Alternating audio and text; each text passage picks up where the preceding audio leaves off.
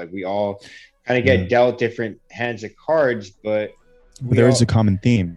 There's a common suffering, I think. yeah, 100%. And seeing somebody like that rose that grows out of the mud is like, fuck, I feel like I'm in mud right now. Like maybe Yeah. I could be a rose too.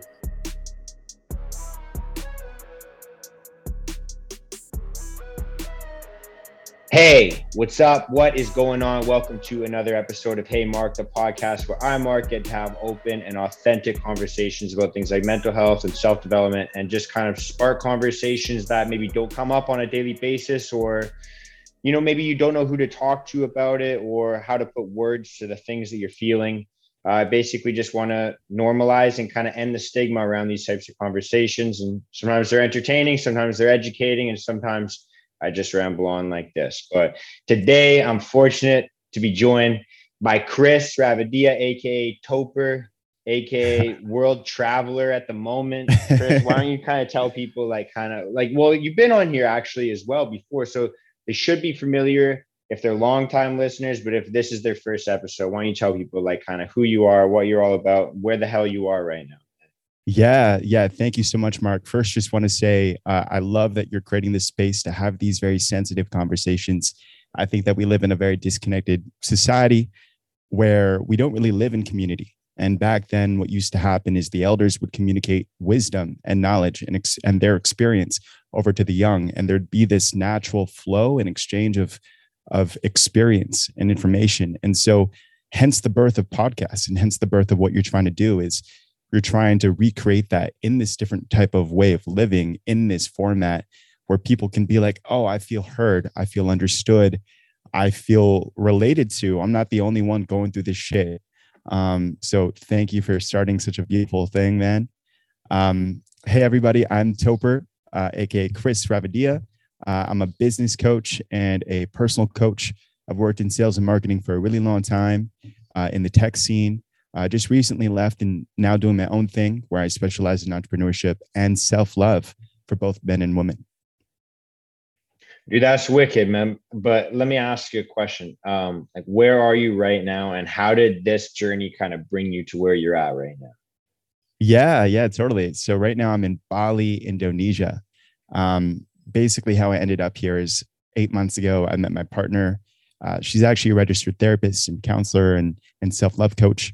And she had learned a lot of what she had learned through a lot of the teachings here in Bali. So this used to be her home for 5, 6, 7 years before she actually became a registered counselor.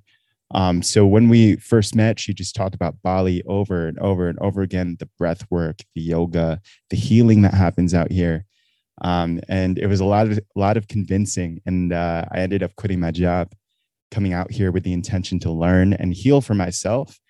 And here we are. I'm now 4 weeks into the trip. I got a couple weeks left, and I've learned so much. And I'm excited to integrate that into my practice. But yeah. Dude, I love that, man. Like, do you think did you have like any resistance towards like that kind of stuff at all at any point in your life?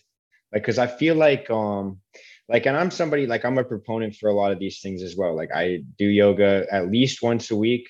I'm down to do cold plunges. I'm really into doing like breath work as well, meditation. Like I'm fully bought in terms of practice. But for some reason, there's still like this weird part of me that has resistance kind of dealing with like anything non-tangible or spiritual or anything like that. Like kind of sometimes I get stuck in like kind of my perception of the universe where I think of things like really literally. You get where I'm kind of coming from? Like, did you ever feel like kind of similar or? For sure, man. I think is especially given the society that we come from, the culture that we come from, the world is very literal. The society is very literal, and things as men have to be very tangible and rational in order for us to grasp our mind around it. And these like spiritual practices like breath work and consciousness and like mindfulness, it's intangible. It's really hard to wrap our minds around it and understand it. So yeah, for me, I had a huge resistance around it. I was like, what? Meditation? What the hell? I don't know. Like, why would I just sit down and like going to this like different mental dimensions. What the hell? So I didn't get it for a long time until my journey into all of this stuff is really the start of the pandemic. The start of the pandemic had caused me it cut out all of my external stimulation, like my job. I was out of a job for a little bit. Obviously we couldn't go out, we couldn't travel. And that caused me to just be with my thoughts. And my mind was not a safe space at that time. I had done everything and anything to get myself out of my own head. And so I was like, you know what? I'm curious about meditation. I'm curious about breath work. I'm curious about journaling and all these other spiritual practices. I'll just see what it does for me. And it worked wonders, man. Yeah, it's so, I mean, like I literally had the same kind of resistance, like, because I think when I first heard about meditating in terms of like anyone I know doing it, I was like kind of in like the bodybuilding phase of my, it was like literally when we first met. I remember kind of hearing about things like this around that age.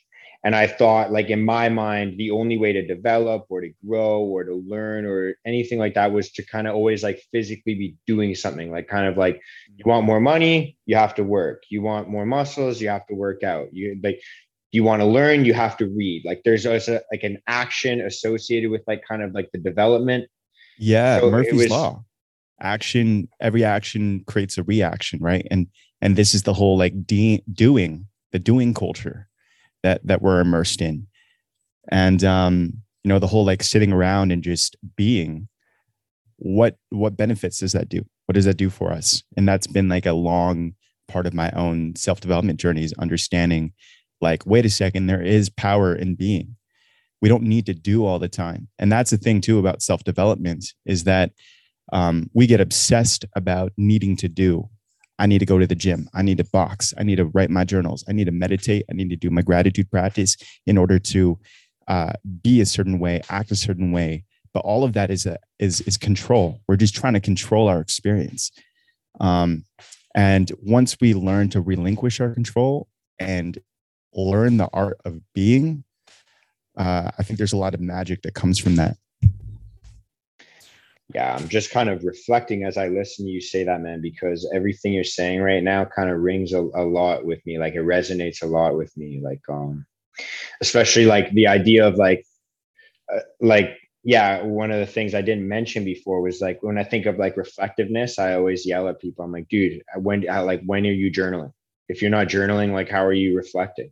And I like True. always bypass this because I think of, and even when you say like it's about being in control, like I think that's one of my biggest anxieties, is not being in control of things in my life. Like, and it, as above so below, like it manifests in small ways and big ways in my life. And that's, wow, that's already my biggest takeaway so far. I like that. But And I and it's interesting to understand, well, why does that need for control exist? And I can speak to like my own experiences. Like doing was a form of I'll say that again. Doing was my way of taking ownership over my experience. My reason for wanting to take full ownership over my experience is because I had dealt with a lot of anxiety through, like trauma from my parents, trauma from my upbringing, bullying, all that kind of stuff. And so I then formed the belief system at a very young age that I need to take action and I need to do to, one, start growth and change within myself. That way I can be someone else. And two, forgot, but what we realized too is like, if we want to, the danger of ownership, control, taking over our experience, wanting to change, is that that can sometimes come from a place of like self-loathing, and self-sabotaging, like, oh, we don't like who we are today, so I just want to change. So it's just a very dangerous territory to be in. Yeah. And I think like with myself as well, it's kind of like sometimes it's like kind of like a fear of uncertainty, or kind of I hate looking back at situations and kind of thinking like, oh, I should have done this, or Mm. I think that sometimes maybe act impulsively because then I will have less regrets, but sometimes it causes me to have more regrets, right? So it's kind of like, yeah, it's weird. And yeah, and it manifests in so many different ways, man. Like I noticed like one of the funniest ways that it manifests, and it took me a long time to realize this about myself, is bro, like I fucking hate being a passenger in a car. I need to be the driver. Do you get what Interesting. I'm saying? Interesting. I do. Yeah. You want to be in charge. You want to like not just like be in charge, be like the boss, but more But I so feel like safer. safer. Yeah.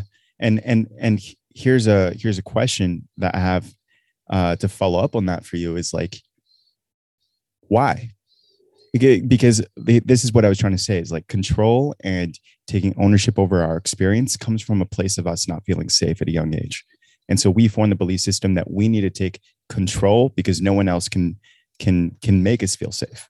And so the way that what I ended up doing at a young age was being completely overly independent, that I pushed myself away from connections and relationships.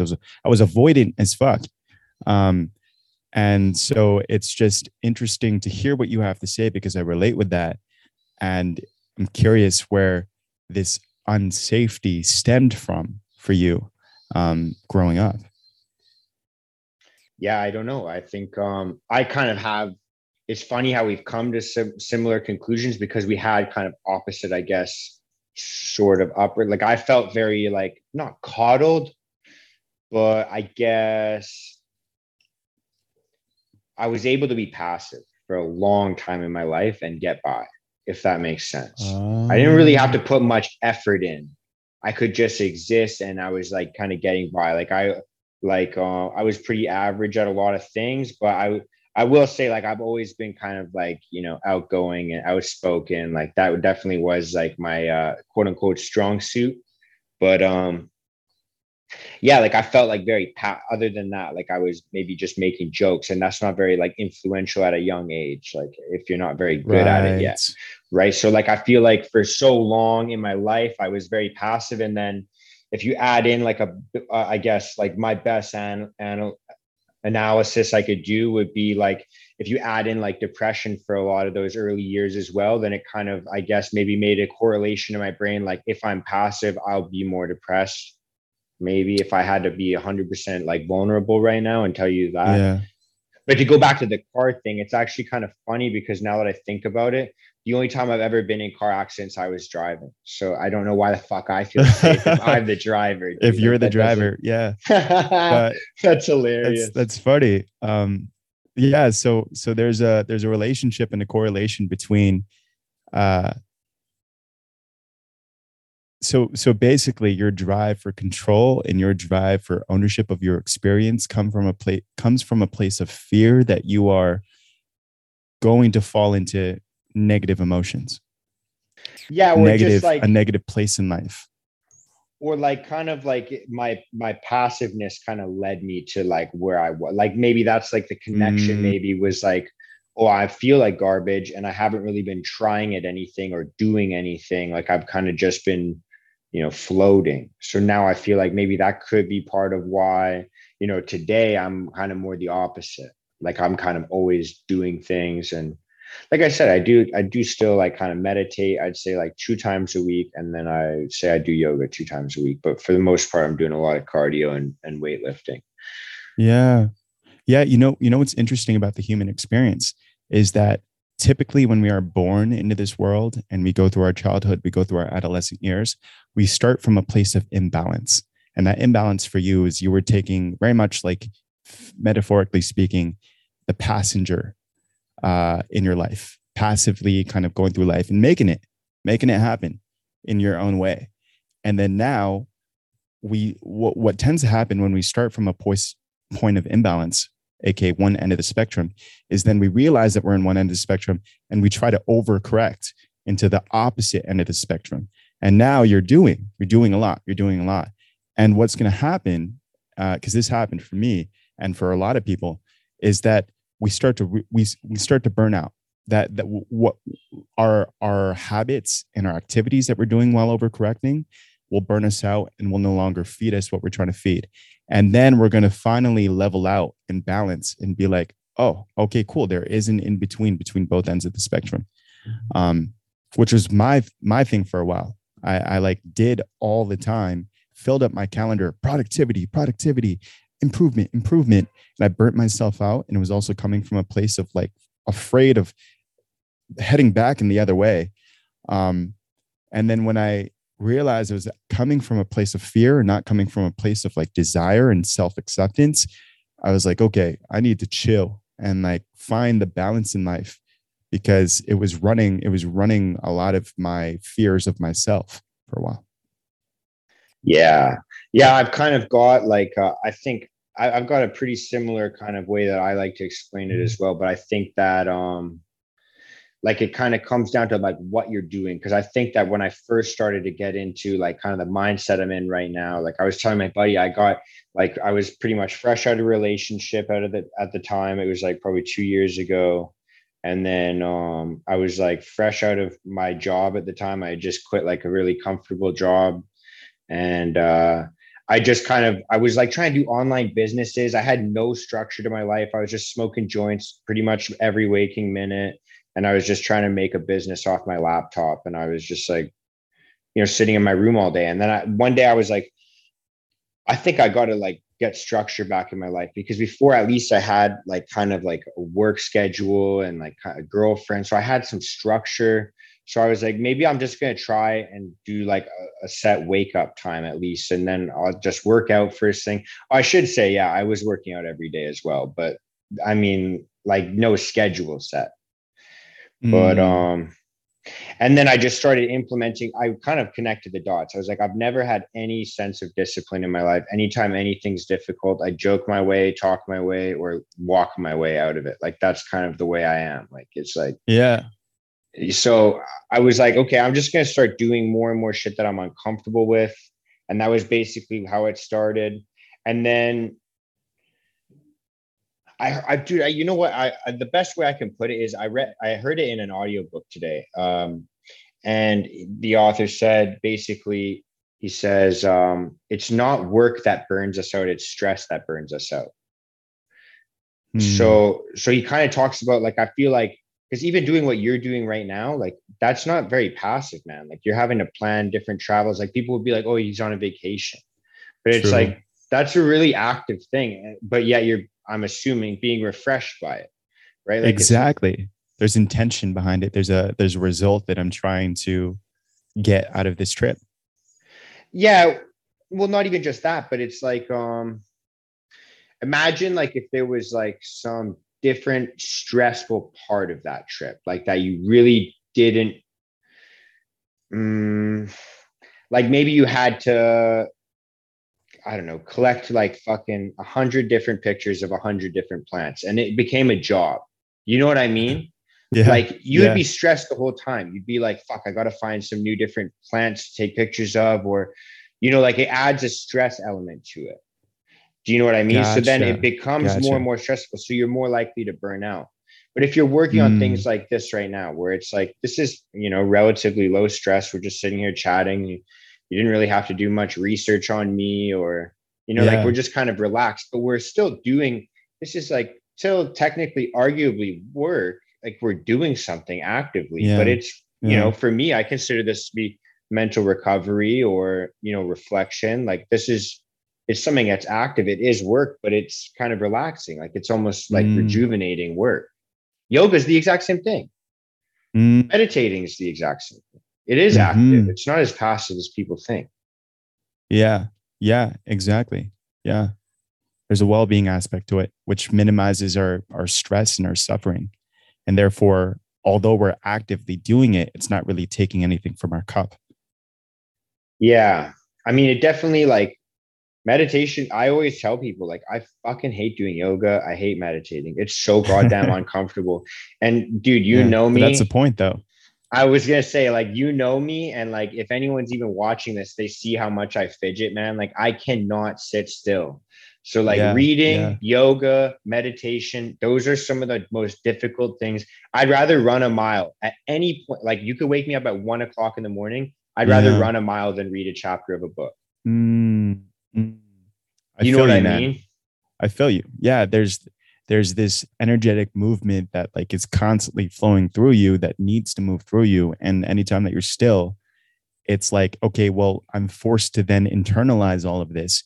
And so now my internal experience when I'm still is racing because my body's not moving. And typically what that's linked to is emotions. So I'm curious, like what emotions come up for you when you're just still, because that is probably what's stirring up everything inside. You know what I mean? Yeah, man. It's different every time, man. Sometimes I'm excited to do things, or I'm always like, because I'm one of those people that's like, typically like one of the biggest benefits for meditation and even doing this podcast, or I mean, I get this feeling all the time when I'm working out as well, is I'm anxious to start the next thing that I have to do. So like those things, like kind of, yeah, being present, right? So recording podcast episodes is nice because it kind of forces me to be present. If I'm not paying attention, then I look like an idiot. Like working out's the same thing. Like if I don't pay attention, I'm going to get injured. So yeah, like those types of things, like it kind of brings my brain away from like, okay, what do I have to do in a half an hour or 15 minutes or tomorrow or whatever? It brings me to like that second. Yeah. So like, I feel like that if I could express that in an emotion, is that would probably be what I would classify as anxiety, thinking about the future. Yeah. It's a future-based emotion. It's fear and anxiety that's manifesting. And that chasing, that desire to chase, okay, what is the next thing? Yeah, I'm just curious to explore that. I remember that was my thing. Like I always wanted to chase the next thing while I was in a different thing. And it was coming from a place of, it was escapism. It was escapism. Oh, this is uncomfortable, or I don't like this thing, or like anxiety about needing to do this other thing. Like, oh, I have so many things in my day. And so, dude, learning to be meditating is like the perfect way to release that control. Yeah. I think a lot of it too is like, I guess, dude, this is like leaps and bounds for me right now mentally. I'm kind of liking this a lot. I feel like a client right now. I'm a client, dude, as I do this. But yeah. No, I was just thinking, like, I think a lot of like my anxiety towards doing things is like I don't want to miss it. Like it's almost like a FOMO. Like I want to just do so many things. Like I don't want to. Dude, I'm so scared. And that's like one of the things, like I guess that's motivated me to make such big differences in my like health. Like even just doing things like cardio or eating vegetables, or changing, like getting rid of all the processed shit that I have in my life, from like creams that you put on your body to food that I eat. Like I kind of feel like, I just want to not die without doing the things that I want to do. Do you know what I mean? Like I kind of want to make, I guess, I want to use my time effectively and get as much of it as I can. Totally. And here's what I have to say about that. Here is, and this is what I see a lot. Here is the danger of being a really growth-minded person. We consume all these self-development audiobooks and read all these amazing articles, watch all these amazing, powerful, influential, motivating human beings like David Goggins, Elon Musk, et cetera, et cetera. And our reality gets formed based on where they're at and who they are. We start to form like expectations and a standard of the human experience. And sometimes what could happen for some people is that they start holding themselves to that standard, and it causes this chasing. It causes this fear, like, I want to be like that. I want to be the best. I want to be good. I want to like live life in the most efficient and best way. I want to be the most developed. And it causes us to always be chasing this carrot. There's the stick, you're chasing this carrot forever. And really, the true growth comes when we start to become present and we start to take our time and we start to understand that, okay, there's this thing that I want to be. And I know I'll get there. but I'll take my time and really relish in the process, relish in the journey, because that's really where the learnings are at. So yeah. Yeah, now that I hear you say that, because I think before I was kind of maybe not understanding the concept of what you were explaining, but I think I'm understanding now perfectly, because I think that we've come to my understanding, we've come to kind of similar conclusions. Because right before we started recording this, like we were kind of having this conversation right now, Mm-hmm. like just about enjoying the grind, like enjoying the process, like kind of just because we both kind of have started these new projects in the last couple of years.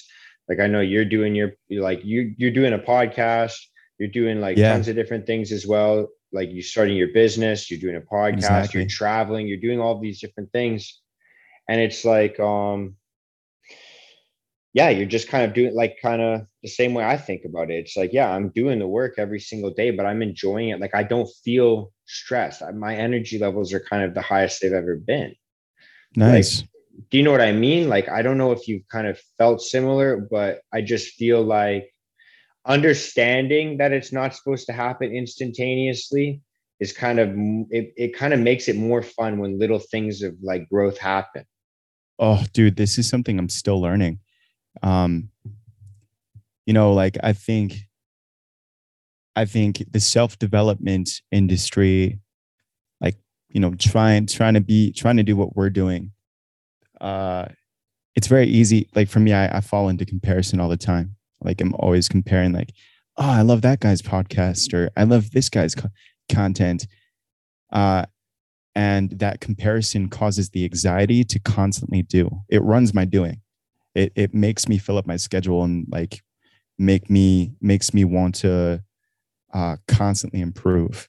So for me, I'm learning to just not compare, and like you said, just relish in the journey, relish in the process. That this is a long time thing, but it's an everyday reminder. I'm like always feeling the pressure, always feeling the comparison, and always needing to remind myself that um, everyone is in a different step and brings a different thing to the table.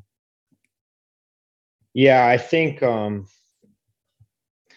I mean, I definitely do compare myself to people, but I also see, and this is kind of something that I guess, I don't know, kind of it does sound egotistical, but it also kind of stems from where my depression stemmed from, I guess, as a child. But it's like, I've always kind of viewed myself as like kind of different. So, like, I kind of see people that blow up, you hear about these YouTube sensations or people that you see blow Mm, up on social media. And I just kind of assume, like, it's like, that shit didn't happen for me easily as a kid. Like, it's not going to happen like that for me. Like, I just like kind of, I have that weird mm, predisposition already, excuse me. But yeah. even when I do compare, like I think of it like, dude, in terms of podcasts alone, think of who's number one in the entire world is Joe Rogan, right? Joe Rogan did his podcast for like a decade unpaid before he blew up. So like even if you're 100%. gonna compare yourself to number one in the world, it's like I'm only 2 years deep into that, and I'm not nowhere near close to number one. So, like, I assume this journey is going to be, if it ever blows up, 15, 20, probably 30 years, but so be it. Like, if it helps Yeah. someone, fuck it. Yeah. Yeah. I love what you're saying. Like, essentially what you're saying is relinquish all expectations of the end result and instead relish in loving the moment, the present, the journey, the process. And I really do think that success stems from there. If Mark is having if Topher is having a really good time living what they're doing, that is magnetic, and that will inevitably um, result in success unintentionally in a way. I feel like we're always trying to, like, okay, so we're trying to reverse engineer our goals all the time. Okay, I want like 1 million subscribers. I want like 1 million likes on this one post.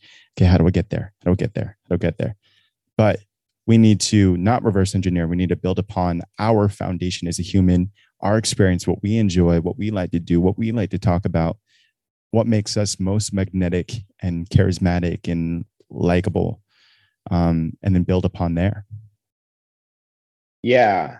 And I mean, like it's tough to kind of explain to some people like through the means of like podcasts, because obviously not everybody has a podcast, but even though there's millions of people that have podcasts, I'm just saying like not a lot of my friends have podcasts, but a lot of my Yeah. friends work in like regular jobs. And I used to work in sales. And so like I kind of think of it like well, before I worked in construction, I worked in sales.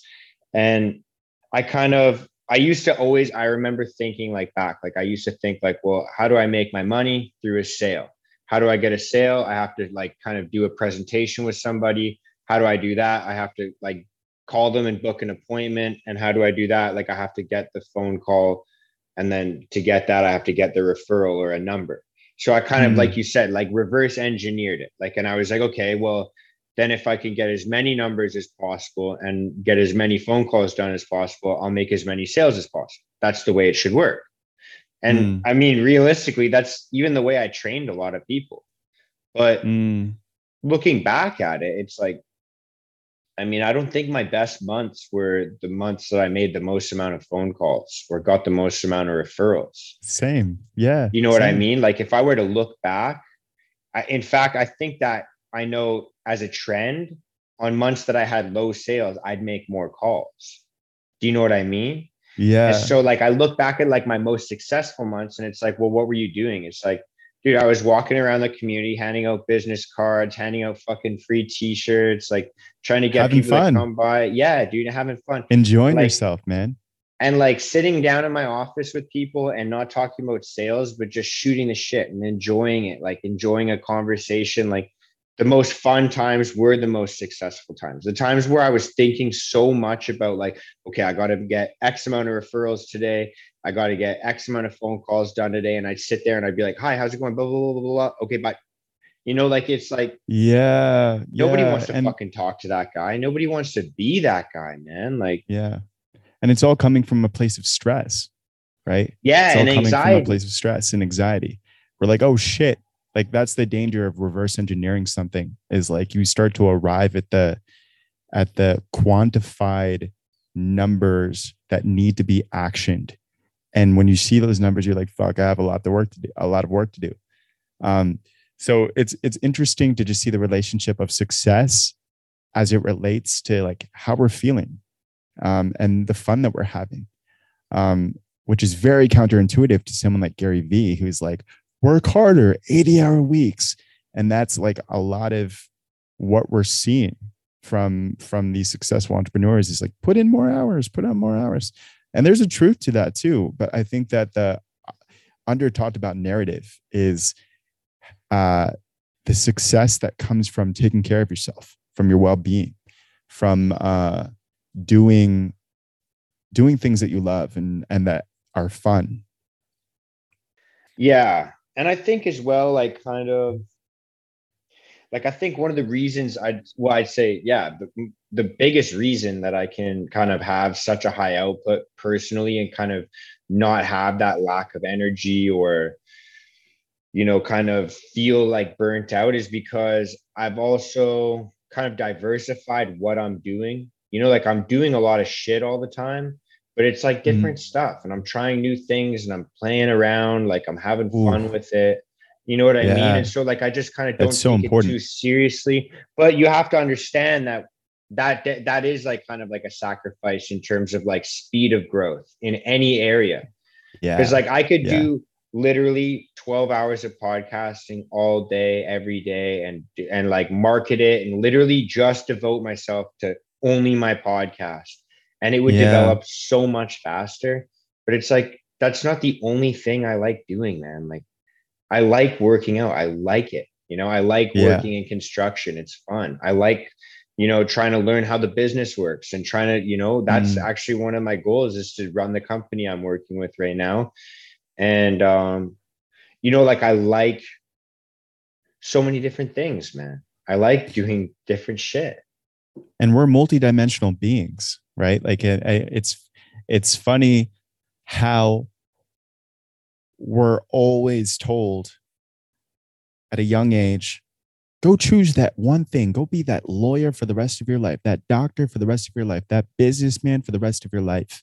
And that really pigeonholes us as human beings and labels us into one thing. And I think the most thriving people are people who know how to diversify their time. And also the most expansive people, like the wisest people, have diversified activities going on in their life.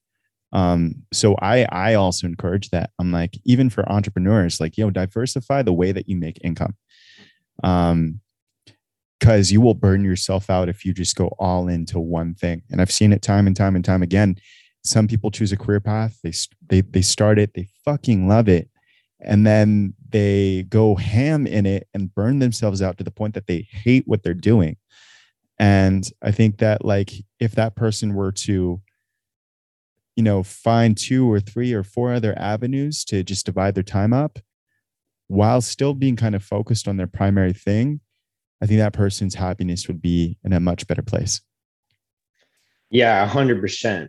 100%. And also, like, kind of expecting that there's things that you just aren't going to be good at, but you can still enjoy them. Like yoga is a perfect example for me. Like, dude, I'm lifting weights 5 times a week for the most part. Like, and I'm running every day. So, like, it's obvious that I'm going to be fucking tight, dude. My hips are super tight. My back gets a little bit jacked up in my upper back, like kind of in my traps and shoulders. Yeah, I get that too. And it hurts. Like, it's like literally uncomfortable, like, to do yoga because of the positions. But it's like, I laugh at the times that, like, I fall over, I lose my balance. Like, it's funny to me. Like, I kind of get this picture, and I don't get it anymore because I'm not like big guy anymore. I don't do like bodybuilding or anything like that. But when I was even bigger, it was even funnier for me. Like, it was like I kind of pictured myself almost in third person. Like, this probably looks so funny right now. Like, Yeah. but like, just understanding, like, it's not something I have to be the best at. I don't have to be the master of this. I'm doing this as a release. Like, it's not my number one passion, like, it's kind of like, it's just like, yeah, stretching's good for me. And for me, like, you always get instructors that are like, set an intention for today's class. My intention is the same every single time. Focus on your breath. If you find yourself like thinking about other shit, just focus on breathing only out of your nose. And that's kind of the way that's my intention. Every single yoga class I do is just focus on your fucking nose, like breathing in and out of your nose. Cause I mouth breathe, man. So, and I know how bad it is for you. And so for me, like, that's one of the reasons I use yoga or meditation as like a tool, is like, just focus on breathing out of your nose this entire time. That's you know what I mean? Man. Yeah, 100%. Cultivating more presence. Well, it's a form of meditation. And yeah, 100%. But it's also like, I know that I'm not going to be the best at yoga, but I know the benefits that I want to get from it. So I'm going to try and intentionally get as much of those benefits as possible and just have as much fun with it. You know what I mean? Like, I don't have to be a fucking all-star at it. I'm never going to be a yoga instructor or anything like that. But it's like, why am I doing this? Why am I spending my time on it? Because I need the flexibility. I need to fucking open my body up. I don't want to be like this tight fucking like constricted, like, I want to feel good and move well. I have to for work. And then being more mindful about your breath. Like, those are 2 benefits that I need. So it's like, I'm just going to have fun with it. I don't have to be a 10 out of 10 fucking yogi. You know what I mean? Like, just understanding, like, there's other things I want to excel at. Exactly. The why. Understanding the why. Yeah. And like, okay, how does this benefit me? Why am I doing it? I think that's something that we all always got to do. Ask ourselves the why before we do anything.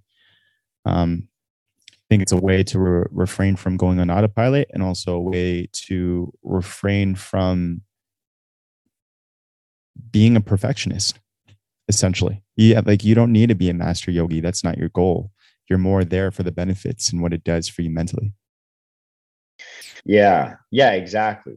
And like I said, like, there's other things. Like, I feel like, there's things I keep coming back to this book, man, because it's fresh in my mind. And I follow this doctor on Instagram. His book's called, like, For When Everything's Burning.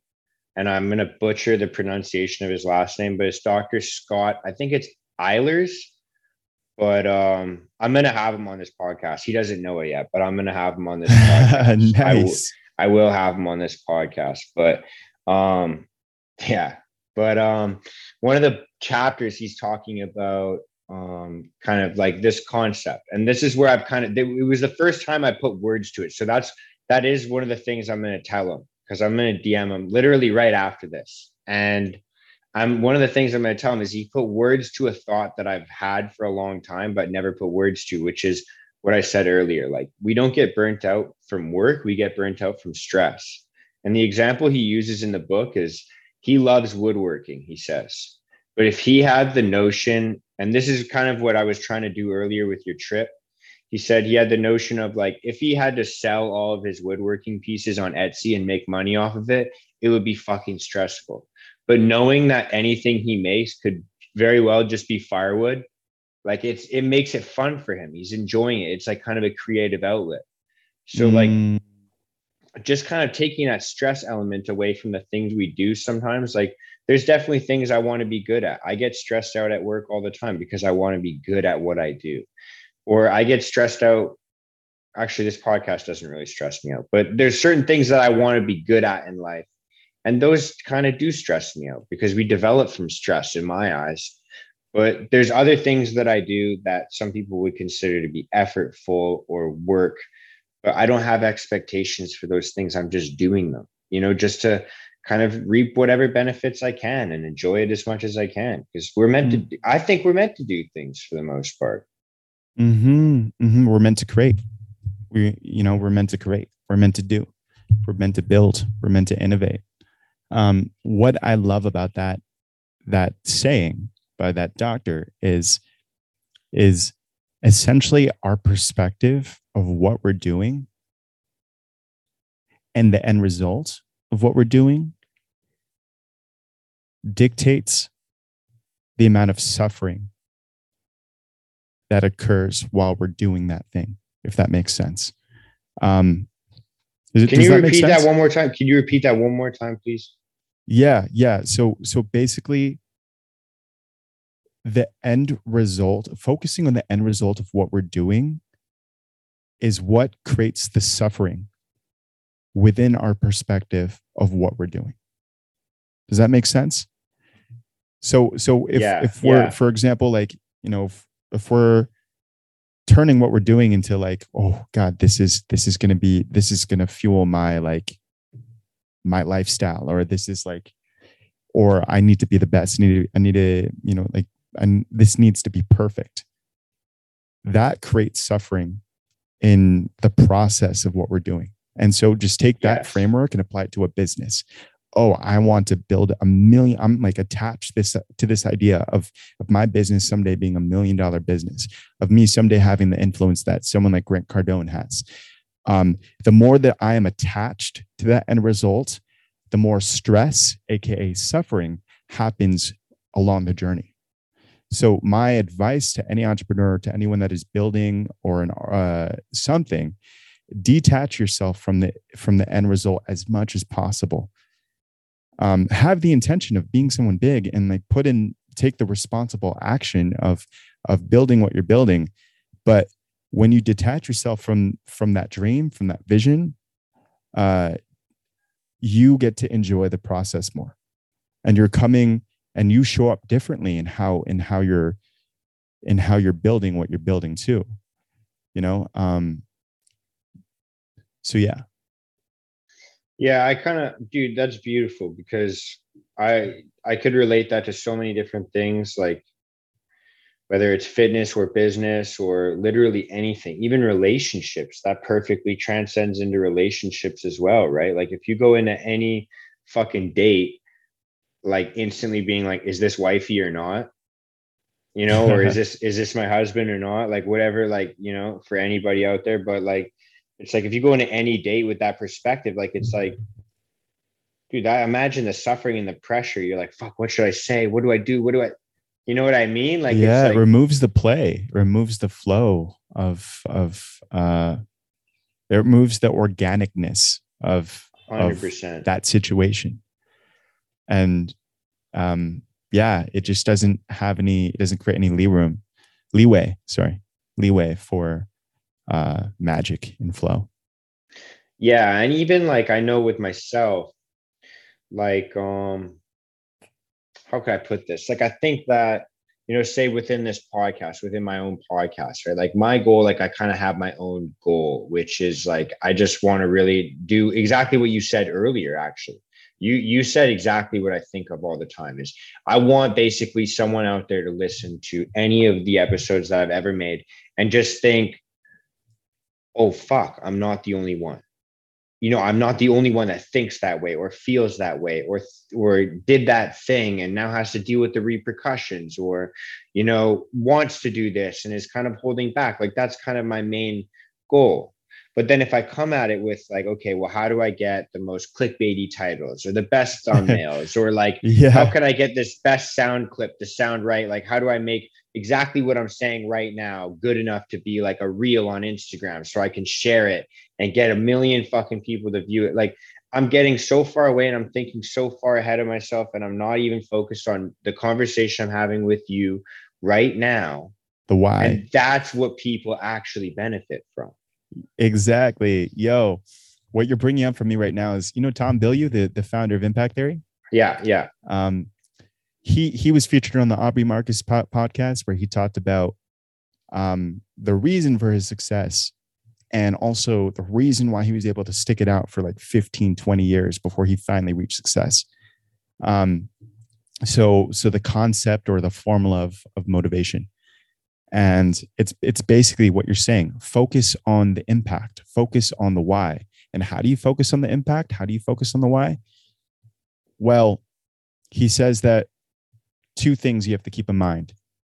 Have close and intimate anchors that are related to your purpose and your mission. So, for example, for me, the reason why I'm wanting to get into self-development and have these conversations and help these people is because mental health is like a huge challenge in my immediate family. Both my sisters and my mom and dad all suffer from like major anxiety and depression and, a list of mental health things. So these are my anchors that I keep in mind every single day that remind me of my why. Then on top of that, he says to focus on the larger beneficial outcome on humanity as to what you're doing. So not only do you have your intimate anchors I have my intimate anchors of my family, but I also then consider, okay, well, what is the outcome? How will this benefit humanity? In what way? And when you combine those 2 things, those 2 ways of remembering your why, that creates long, sustainable motivation that takes you through the ups and downs and the roller coaster of your journey, and also will ultimately lead to success. Just because people will be able to resonate with your why, like, whoa, that's beautiful, and everyone loves a good story. Everyone loves a good why. Like I think we as society are seeing through all the smoke and mirrors and are wanting to connect with more authentic brands and people and humans who are really in it for the benefit of humanity. So I think that there's just a lot of good to come from what Tom Bilyeu said as to keeping your whys and the impact behind what you're doing. Yeah, I learned a lot more about like kind of having a why behind a what from the book Man's Search for Meaning by Viktor Frankl. I don't know if you've ever read that book, but no. He's a Holocaust survivor, but he was a psychologist. And wow. So he went through the entire thing, kind of making like a mental analysis of everyone around him, including the guards and himself. And I don't want to ruin the book, but that book taught me a lot about having a why behind a what to kind of keep you pushing through times or tough times. Mm-hmm. But the second thing that you talk about in terms of like kind of the way that I hear you say it basically is, if I could summarize it, is like, and correct me if I'm wrong, but it's like benefits for the community. That's essentially what it is, right? Like, it's like, you have your emotional anchors, and whether that's like your younger self or maybe your future self or your siblings or your friends, or it could be literally anything.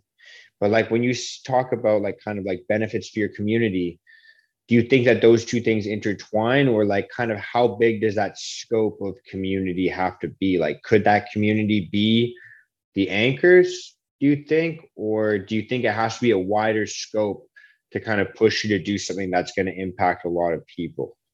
I think it just comes down to whatever feels right for you. Some people want to change the world and help the world, and some people just want to help their city or their immediate community.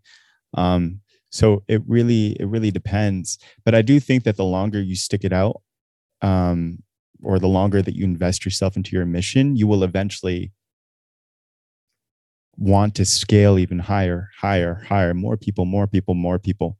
So it depends how long you want to dedicate yourself to your mission. If you're thinking of like 5 years, then maybe you'll just be, your immediate community and your family.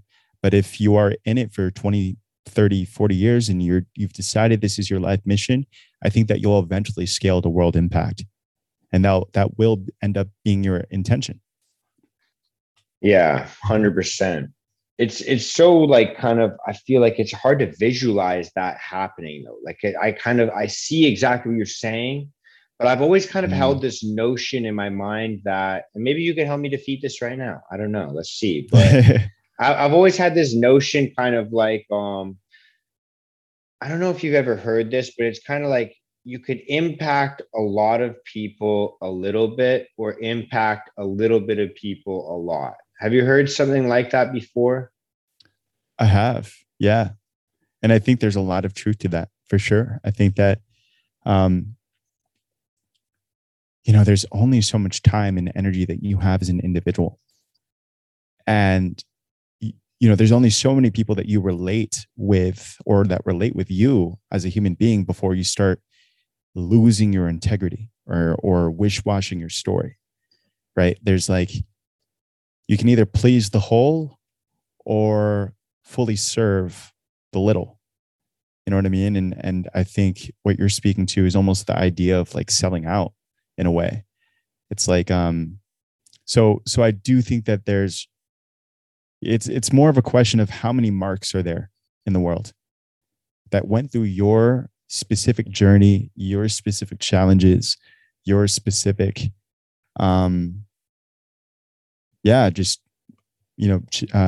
problems.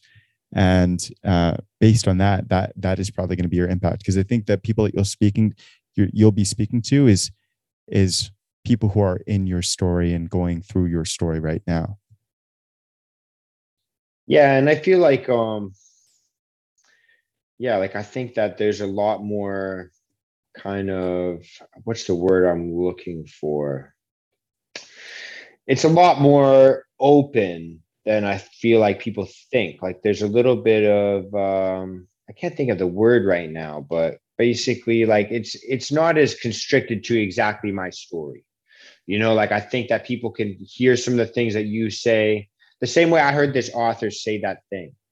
Like it's not exactly the way I feel, but he put words to a feeling I've had, kind of thing. Like I feel like people don't really have to walk the same story as Topher to relate to Topher. People don't have to hear the same, they don't have to go through the same things as Mark to relate to Mark. Like I think that just the fact that we kind of, and relating it back to, and this is again, it's not really the things I always talk about, but like kind of relating back to the human experience, relating back to just like kind of, we're taught that we have to, hide our struggles, but it's like, holy fuck, Topher struggles too. Holy shit, Mark struggles with anxiety as well. Like what the fuck? Like doesn't seem like they would. You know what I mean? And then more and more people can kind of be like, oh fuck, Topher wasn't always this guy that's like fucking well spoken and fucking smiling and sitting in Bali with a nice mic and like, like he's all like, Topher wasn't always that guy. Like maybe I could be like Topher. Like maybe I could do that if I wanted. You know what I mean? Like it's kind of just pieces. Well, and it's just sharing the elements. Like it's kind of like, you went from this place where you said you were kind of going through, maybe some trauma or kind of, obviously everyone has different rough patches growing up. Like we all kind of get dealt different hands of cards, but But there is a common theme. There's a common suffering, I think. Yeah, 100%. And seeing somebody like that rose that grows out of the mud is like, fuck, I feel like I'm in mud right now. Like maybe I Yeah. could be a rose too. Yeah. Yeah. Yeah. Yeah. Oh, what's coming up for me is I think that there is a common way in how a particular challenge in our lives affects us and how it manifests. But there are different ways that challenges and problems occur in our lives. For example, our parents separate at a young age, or one parent dies, or we lose a sibling. There's different ways that, or different hows and ways that negative experiences and traumatic events happen in our lives, but similar ways that it affects us. We fall into self-hatred. We fall into self-sabotaging. We, have low self-esteem. We then show up in our relationships and, or we end up falling to drugs. I think that there's so many similarities in how the challenges affects us and how we suffer. So to your point, the elements and the bits and pieces of what we speak about can resonate with anybody, because in some sort of way, it affects us very similarly. There'll always be an element of guilt, shame, self-hatred, self-loathing that manifests. Yeah. And it's so tough because I know like a lot of us kind of even downplay a lot of the things that we go through. Like I know like that was a lot of the things that I kind of like, it's like almost like gaslighting yourself. Like it's like you're like, oh, like my struggle's not that bad because I know this guy went through way worse. Or like maybe I'm just being a little bitch about it. Like maybe my problems aren't actual problems. And then you kind of get to start that projection on other people as well. Like when you hear about other people's problems, you're like, well, that's not that bad because I went through this, and that's not even that Yeah, bad because that guy went through that. And it's like, we kind of always forget that, like, and this is something that literally I didn't realize until like this year. And it sounds so silly, but it's so true. But like someone said it to me. I think it's in this book as well, but I think someone said it to me before where they said, like the worst thing that ever happened to you is the worst thing that ever happened to you. Right? Like everybody's worst thing that ever happened to them is the worst thing that ever happened to them. Like, so that's their only frame of reference. That's the only thing that they know about. So like who's to say like maybe someone losing a grandparent at a young age doesn't feel the same internal feeling that maybe someone else might if they lose like a fucking, I don't want to say like a guinea pig or a hamster, but maybe like a dog or like maybe like a sibling, or like who's to say what loss hurts the most? Do you know what I mean? Do you see that's a where I'm good getting at? point. 100%. Yeah, we tend to put our own suffering up on a pedestal and invalidate other people's suffering. Oh no, but you didn't go through what I went through. You know what I mean? But to that guy's point, everybody's challenge or specific traumatic event is their own worst experience. And so therefore we should not invalidate other people and what they're going through. It's all shitty. It's all shitty stuff. And instead, we should collectively help each other, support each other, create a space like what you're doing where we can talk about this stuff. Because we are all in some level of hurt and living in our pains. Yeah. And I feel like I always kind of relate this back to fitness because I guess that's like where my mind's at a lot of the time. But I think about like when I work out with friends or over the years I kind of think of like maybe you see someone do like X amount of push-ups. And like if I did that many, like I'd kind of be disappointed with myself. I know I can do more. But if I see someone else do it and I can see they're sweating bullets and they're fucking working their ass off, like I'm so pumped up for them. I'm so fired up because I know that how difficult that was for them. You know what I mean? So like it's kind of Mm, I forget about that though in the opposite side of the spectrum.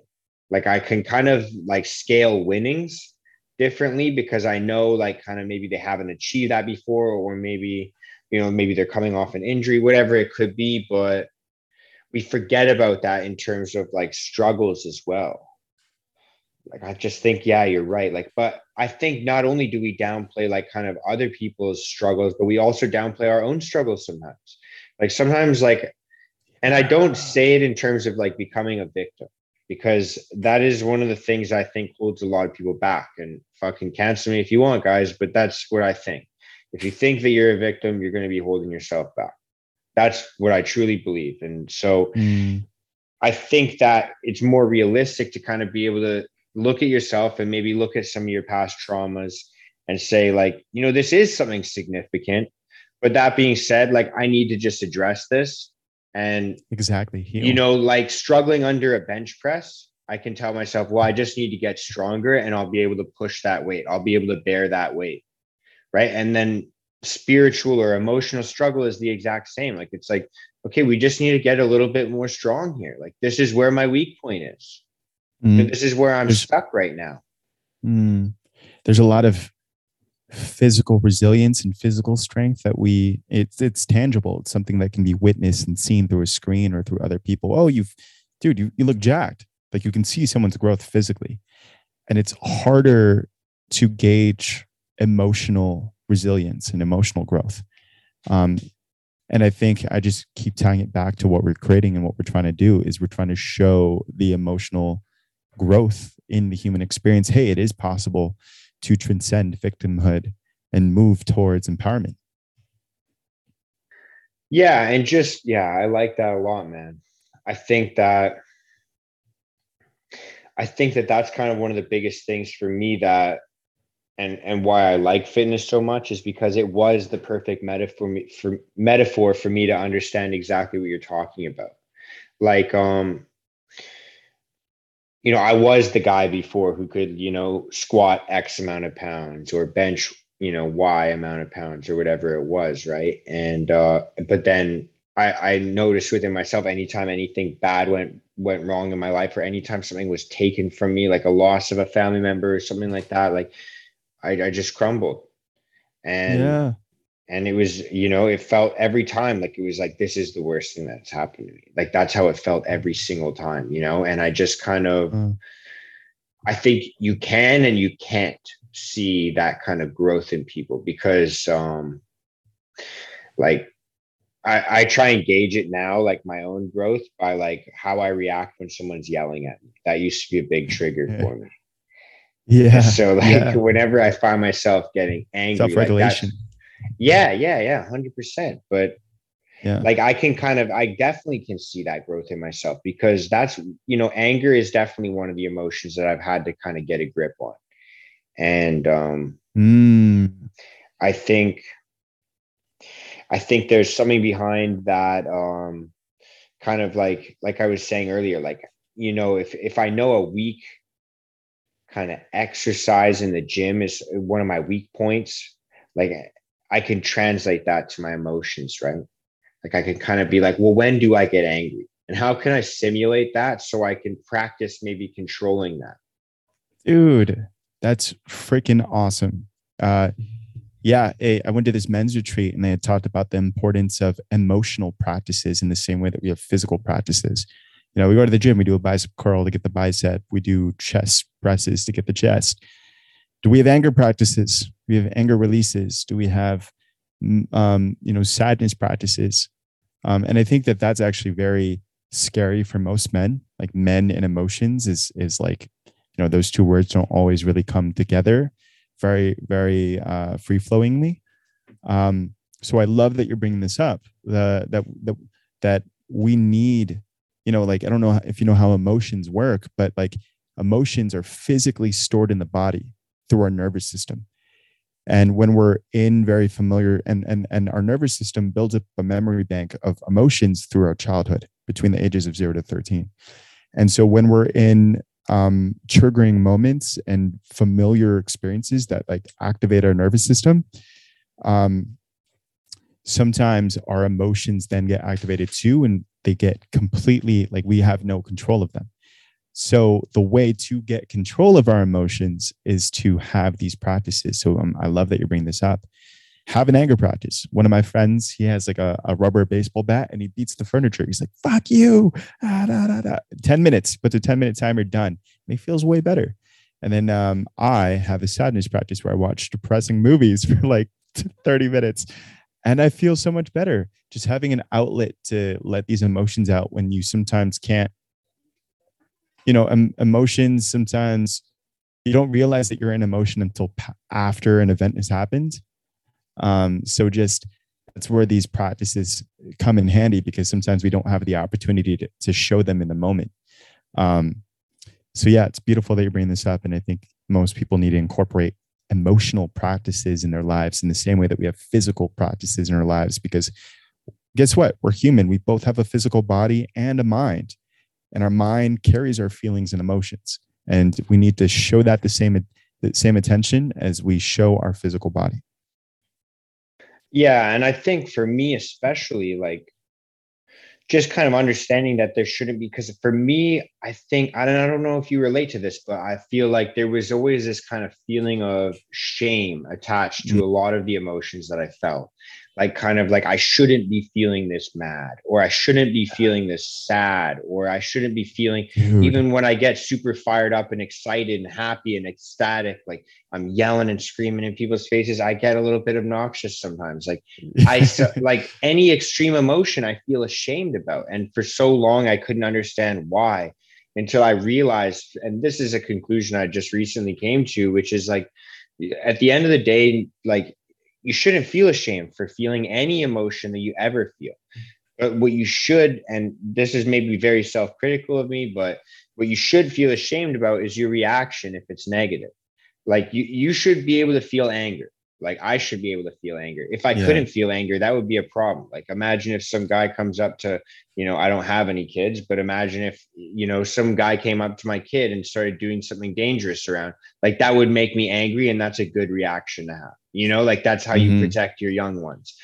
But there's a time and place and there's an appropriate response. Exactly. And so like, that's kind of the point where like, yeah, Mark can get angry and that's completely fine. But if Mark's anger starts to negatively impact Topher, then that's where the issue is, right? I love what you're saying. Yeah, it's the idea of expression versus projection. Dude, it is safe to and encouraged to express your emotion. Don't bottle that up and don't let it be stored in your nervous system. Express it. And our emotions are our power. It helps us draw boundaries. It helps us stand up for ourselves, stand up for loved ones, or just communicate what our needs are and our desires are. That's the power of emotions.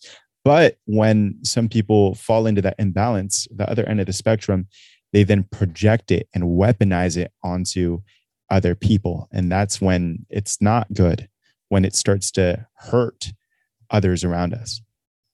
Well, and I think a lot of the time, and I can only really speak for myself, but I think a lot of the time I was using my emotions to justify my reactions, whereas your actions shouldn't be tied to your emotion. Like you should be able to react without that kind of, or at least be able to realize when you're reacting with emotion. You know what I mean? Like we're like, say I yell at like my buddy or like I say something hurtful to my girlfriend or etc. And then they're like, dude, you can't say that shit, or you can't do that shit. And I'm like, oh, but I was angry. It's like, well, that's not really you don't get to justify the behavior because of the emotion. Like you're responsible for the behavior because of the emotion. Amen. Yeah, you're allowed to have your experience, but just, watch how you action based on what you're feeling. And that is a good sign of maturity. Someone who's able to regulate, cool down their system, and then act from a place of groundedness and say things from a place of groundedness is a good reflection of someone who's well developed. Yeah. And I think that I don't think that it's really even, I mean, I've thought that it was, but I don't think it is really much anymore. I don't think it's possible for someone to be like this perfect, maybe like whether you want to call it like Taoist or Buddhist or Stoic or whatever philosophy you want to attribute it to have this, like we always think of like this emotionless guy that never reacts or whatever it is. Like I don't think that that's really that possible for most people, including myself. Like I think the goal to strive for, is just to kind of understand when it's happening, or just to be able to kind of maybe even apologize for it. Like, hey, you know what? Sorry, I said this thing earlier. Like, I was feeling like this. I haven't really learned how to regulate this very much yet. Like, maybe you have some tips for me. Like, I actually, and this is what made me feel that way, maybe, or like I kind of felt like it because of X, Y, and Z, or, communication is what you're talking about. Being able to communicate openly and freely what your experience is about. 100%, man. You got to go. I forgot to ask you if you have a time constraint. I do in 9 minutes is when I gotta go. All right, all right. I'll juice you for the last 9 minutes. And then, it's actually, dude, I just realized it's almost my bedtime. We've been going for quite a while, but an hour and a half. Nice.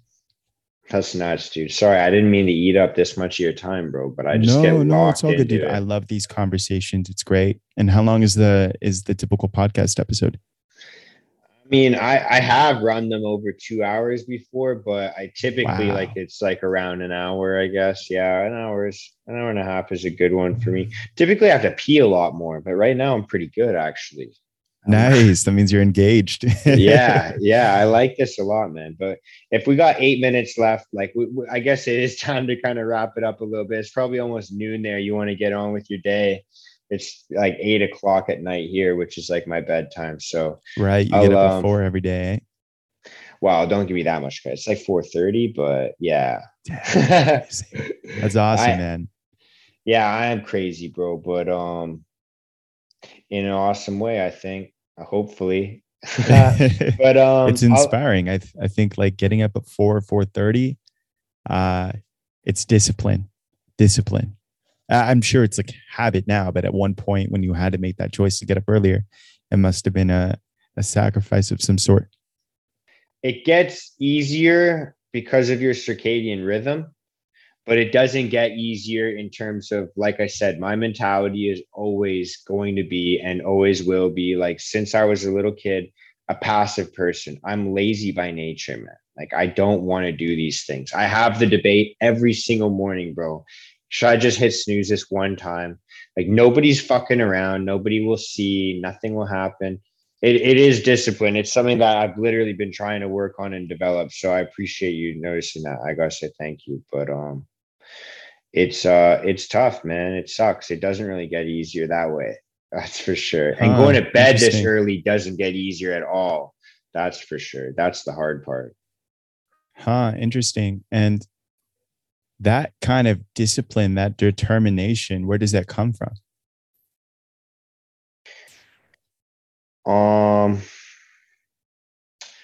I think that, like I said, like I never really had any discipline before, and I was never really happy with anything. So I think that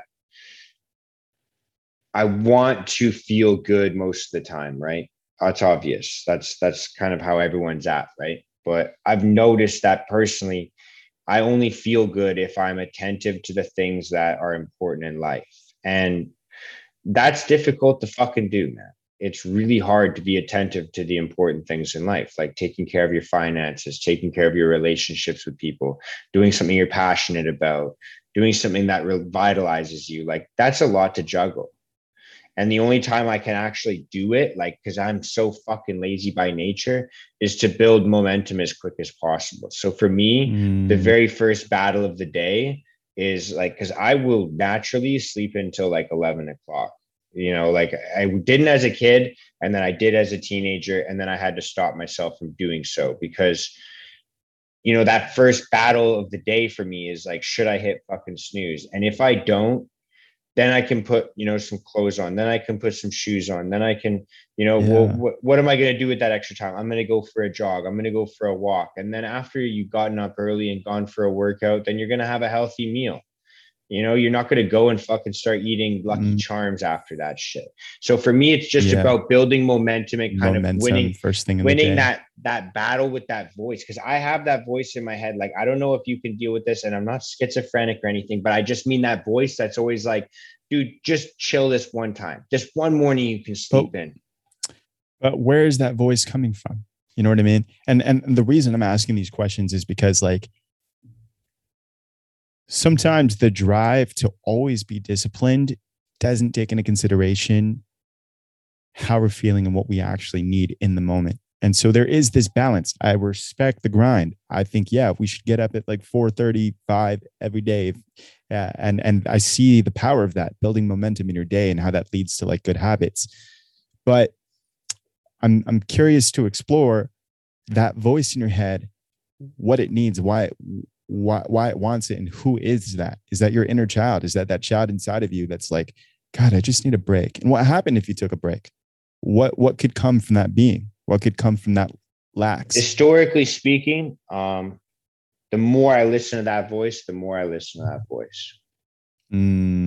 So if I listen to that voice and I hit snooze, well, then the next day I might slip and eat a little bit more sugar than I need to.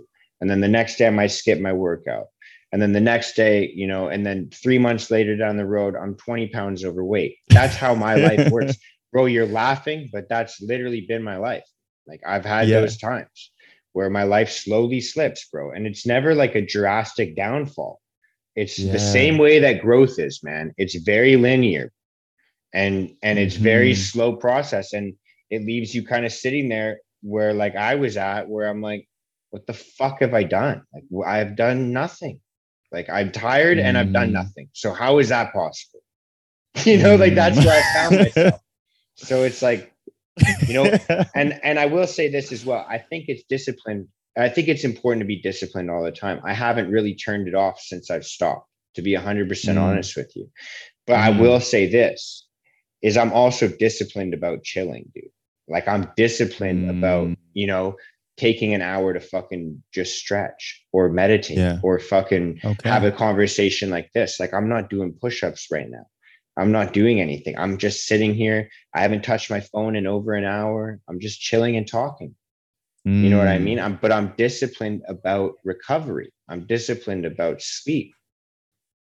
That's right. Like it's not about, like, I'm not one of those guys that's like, oh, wake up until at 4 o'clock and then fucking grind all fucking day, work 17 hours and sleep 3 hours a night and just fucking, you know, eat your money. Like, I don't know, like, how those fucking guys try to operate. Like, you talk about Gary Vee, I can't fathom how that guy operates. Like, I don't think that because in my eyes, the only way to stay disciplined is, like I'm saying, is the same way that you do as well, but you just don't see it. And it's like, you're disciplined about the grind, but you're disciplined about the fucking chilling too, but just in different ways, man. I just really can't travel and don't really travel that much. So it's like, you know, my chilling looks a little bit different than you, but we kind of are walking pretty similar paths. That's true. That's true. I love that. It's more about what that habit represents, who that habit represents. Dude, like, what you're doing, like, is tough. It would cause a lot of anxiety for some people. Sorry to cut you off, but like, you've got the discipline to do it. Yeah, 100%. 100%.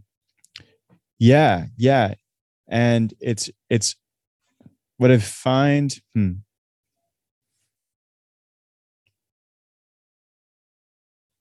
What I find is that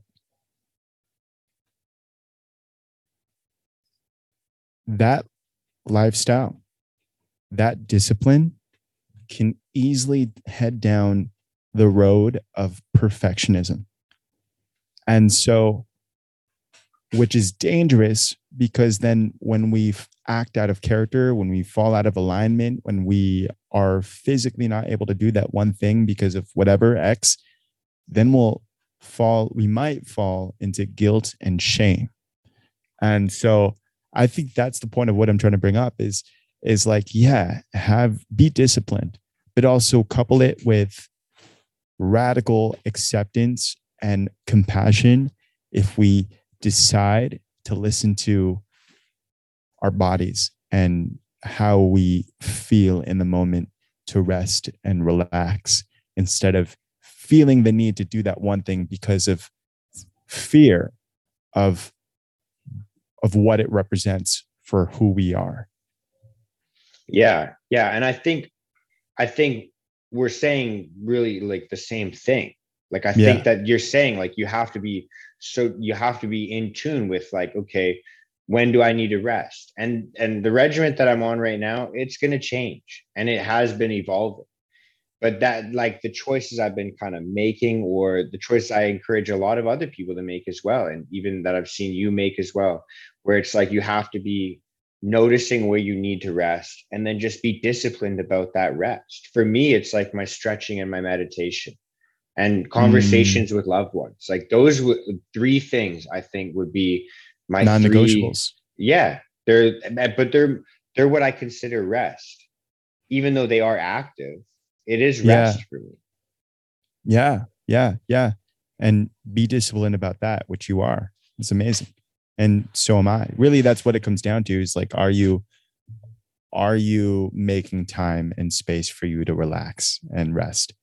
Um, so yeah. And spending that, and this is what the message I'd get across as well. And spending that time of like rest and recovery, not fucking slamming bottles of wine and watching fucking hours and hours of Netflix, but doing things that make us more human. Like you're doing, like being a dude, I can see fucking trees around you and shit. Like that's human. That's shit. Like that's what recovery looks like.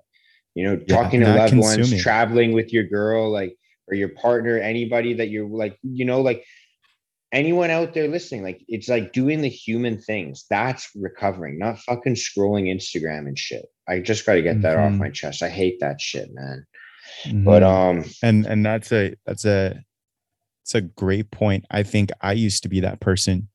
And um again, it was escapism from myself. Like it, so this is what would happen is like, okay, I knew I needed to rest. So I would book a Sunday off. And on that Sunday, I would just be in my phone, mindlessly scrolling and just like, fuck, I need to get on it. And what I realized was that it was because I was trying to escape my own mind. So what I'm trying to say is sometimes rest, relaxation, and the idea of being a human can be very difficult for someone when their mind isn't quite a safe space, when they're chasing every thought like a dog on the side of a highway, when they're like, oh, okay, if this thought came, I'm going to go run with it. That's you'll be constantly suffering because sometimes we have these crazy thoughts from what we consume or see or hear or the conversations that we have that aren't really our own projections sometimes. And if we give weight to every thought that passes through our head, um, and we don't know how to regulate in that way, and we don't practice mindfulness, we don't know how to let things pass, um, then we can fall into the trap of escapism, which is why I think people scroll. Um, so I guess my advice for people who are like, yeah, I want to relax, but I always reach out for my phone, or I'm always like trying to find things to be away from me. Um, meditate, practice meditation, practice being present, practice not giving any of your thoughts weight. Um, yeah, that's what helped me in my own journey of like learning to relax, uh, learning to just not do anything. that's beautiful, man. I love it, dude. I love that we kind of have all these like similar ideas, similar notions, but just different words for it, man, and different kind of I guess passageways through life, or different kind of, you know, avenues that have brought us to these conclusions. So I think that's a beautiful place to kind of end our second episode. I'm looking forward to episode 3 that we get to chat as Yeah. well. Toper, thank you so much for your time, bro. And Thank you, Mark. yeah, I'd like for you to kind of wrap this up, man. You can kind of give the last little like kind of personal positive message, and then plug yourself one more time. It will be in like the description and show notes, but plug Okay. yourself as well, and just leave us off with something beautiful, man. I know you're good at that. Yeah. Yeah. So I think if there's any advice that I can give someone, develop the relationship with self. And what I mean by that is we focus so much on the relationship with others, but you are the foundation of everything in your own life. your work, your partnerships, your future family. And so the more that you work on yourself, the more that you are building that relationship with self, the better you'll show up. And I think that was like the premise of everything that we're talking about, is that relationship of self. But yeah, and if you guys are interested in learning more, I talk about entrepreneurship, personal growth, and self-love. Follow me at toper.ravadia on Instagram. Much love, bro. Thank you so much. I appreciate you. I love you. I look forward to talking to you again, man. Yeah, brother. All right. See you, man. Much love. Peace out.